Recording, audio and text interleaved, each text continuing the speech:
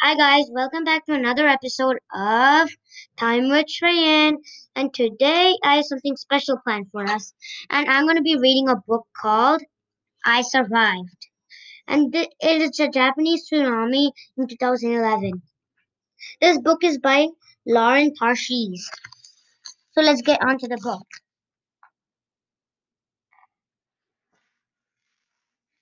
Chapter 1, March 11, 2011 at 2:46 p.m. Shangri-La, Japan. At first, the wave was tiny. It was just a ripple in the huge Pacific Ocean, but it moved quickly, faster than a jet. And as it got closer to Japan's coast, it got bigger. It grew and grew until it was a monstrous wall of water, dozens of feet high, hundreds of miles long. It destroyed everything in its path. The wave smashed into crowded cities, knocking down buildings, swallowing factories, filling up highways and bridges. It was washed away because for the villages, flattening pine forests and turning rice fields into seas of mud and garbage. In quite fishing towns, boats tumbled like ice into the streets, smashing into shops and homes. 11-year-old Ben Kudo saw the wave coming as he stood on the streets in a tiny village of Shangama. At first, it looked to him as if a cloud of smoke was riding up over the ocean. Was it a ship on fire? But then siren blared. Terrified voices shouted out. Ben didn't speak Japanese, but he understood one word. Tsunami!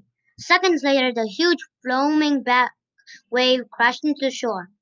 Ben and his family thought they could race away from the wave in a car, but the water caught them, and suddenly Ben was all by himself in the car. The wave grabbed Ben and sucked him under. The churning water twisted him, tore at him, spun him around like a bird caught in a tornado. Terror screamed through his body. He was drowning. He fought with all his might, but the water wouldn't let him go. It was as though he was in the jaws of a furious monster, and there was no escape. Chapter 2.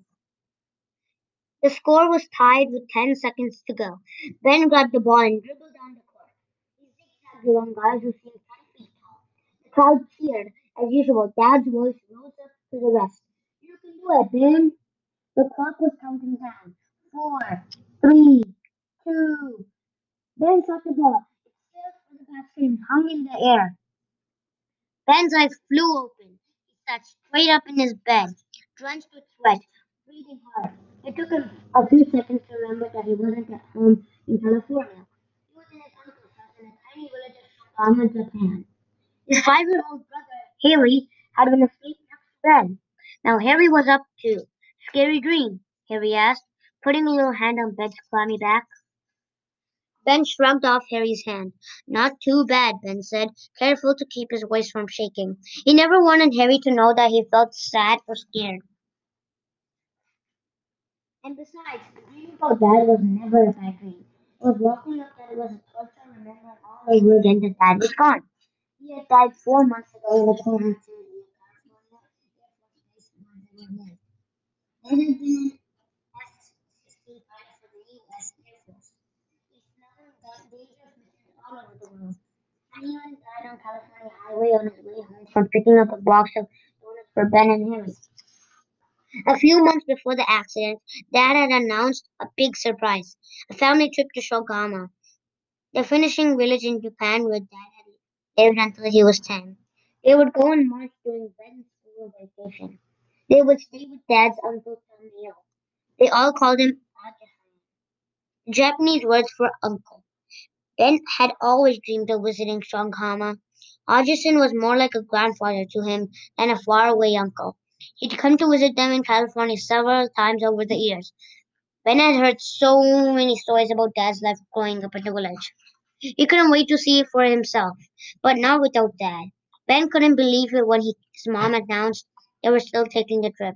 He'd begged her to cancel, but Mom never changed her mind. Don't be tricked by the sweet smile, Dad used to say. Mom had been in the Air Force too, before she had been. She she's tougher than all of us. Dad always says with his proud smile. Mom wanted to go to Shangama and so here they are. Harry got out of the bed, his Darth Vader pajamas drooping in bony shoulders. Augustin's cat, Nia, was asleep at the front of the mattress. Harry scooped her up. The cat had to be 100 years old. Her black fur rubbed away in places. She was small and scrawny with a crooked tail that looked like the letter Z. Instead of saying meow, she had a shriek that hurt Ben's ears. Ee! Ben wished Harry would ignore that cat so she would leave him alone. But Harry had decided that Nia was a jetty cat, Darth Vader's special assistant. And somehow the old cat didn't mind being dragged around the house as Harry planned his Star Wars games, chasing invisible enemies with his lightsaber. Now, Harry rubbed his cheek against Nia's head and looked up in with his bright eyes. Will you help me climb the tree after breakfast? He asked. I need to make my wish. Not that again. One of the stories Dad told about Shogama was that the cherry trees were magic. If you can climb up to the top of the tree, Dad said, you can make a wish. Ben knew that Dad was just telling fairy tales. But Harry believed in everything. For the whole week, Harry had been eyeing the cherry tree in Augustin's small front yard, waiting for the rain to stop so he can climb onto the top. Now the sky was bright blue, and Harry was ready. You know what I'm gonna wish for, Harry said, leaning in close. His coppery eyes sparkled. I'm gonna wish for Daddy to come back to us. The words hit Ben right in the throat. Harry, he said sharply, you know Dad is gone, and you can't bring him back. Tears sprang into Harry's eyes. You'll see, he cried, turning and running in the room where Nia tied his arms. Suddenly, Ben was crying too. He stood up quickly, angrily wiping away his tears, and he pulled himself together. Ben had to be tough like Dad. During Dad's last tour in Afghanistan, while Ben was a baby, the engines of Dad's F-16 exploded.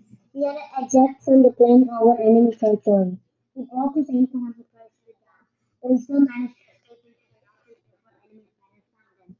The mountains before enemy pilots found him. For 6 days he hid in a cave until he was finally rescued by a helicopter filled with U.S. Marines. Ben could picture Dad standing in the darkness with steely eyes, never once stopping to moan or cry. And that's how Ben was determined to be. He wanted to find Harry. He guessed there was no harm in helping him climb a tree. But Ben was too late. He was walking toward the kitchen door and he heard Harry scream. He ran outside and there was his brother lying in his heap under the cherry tree. He was covered in blood.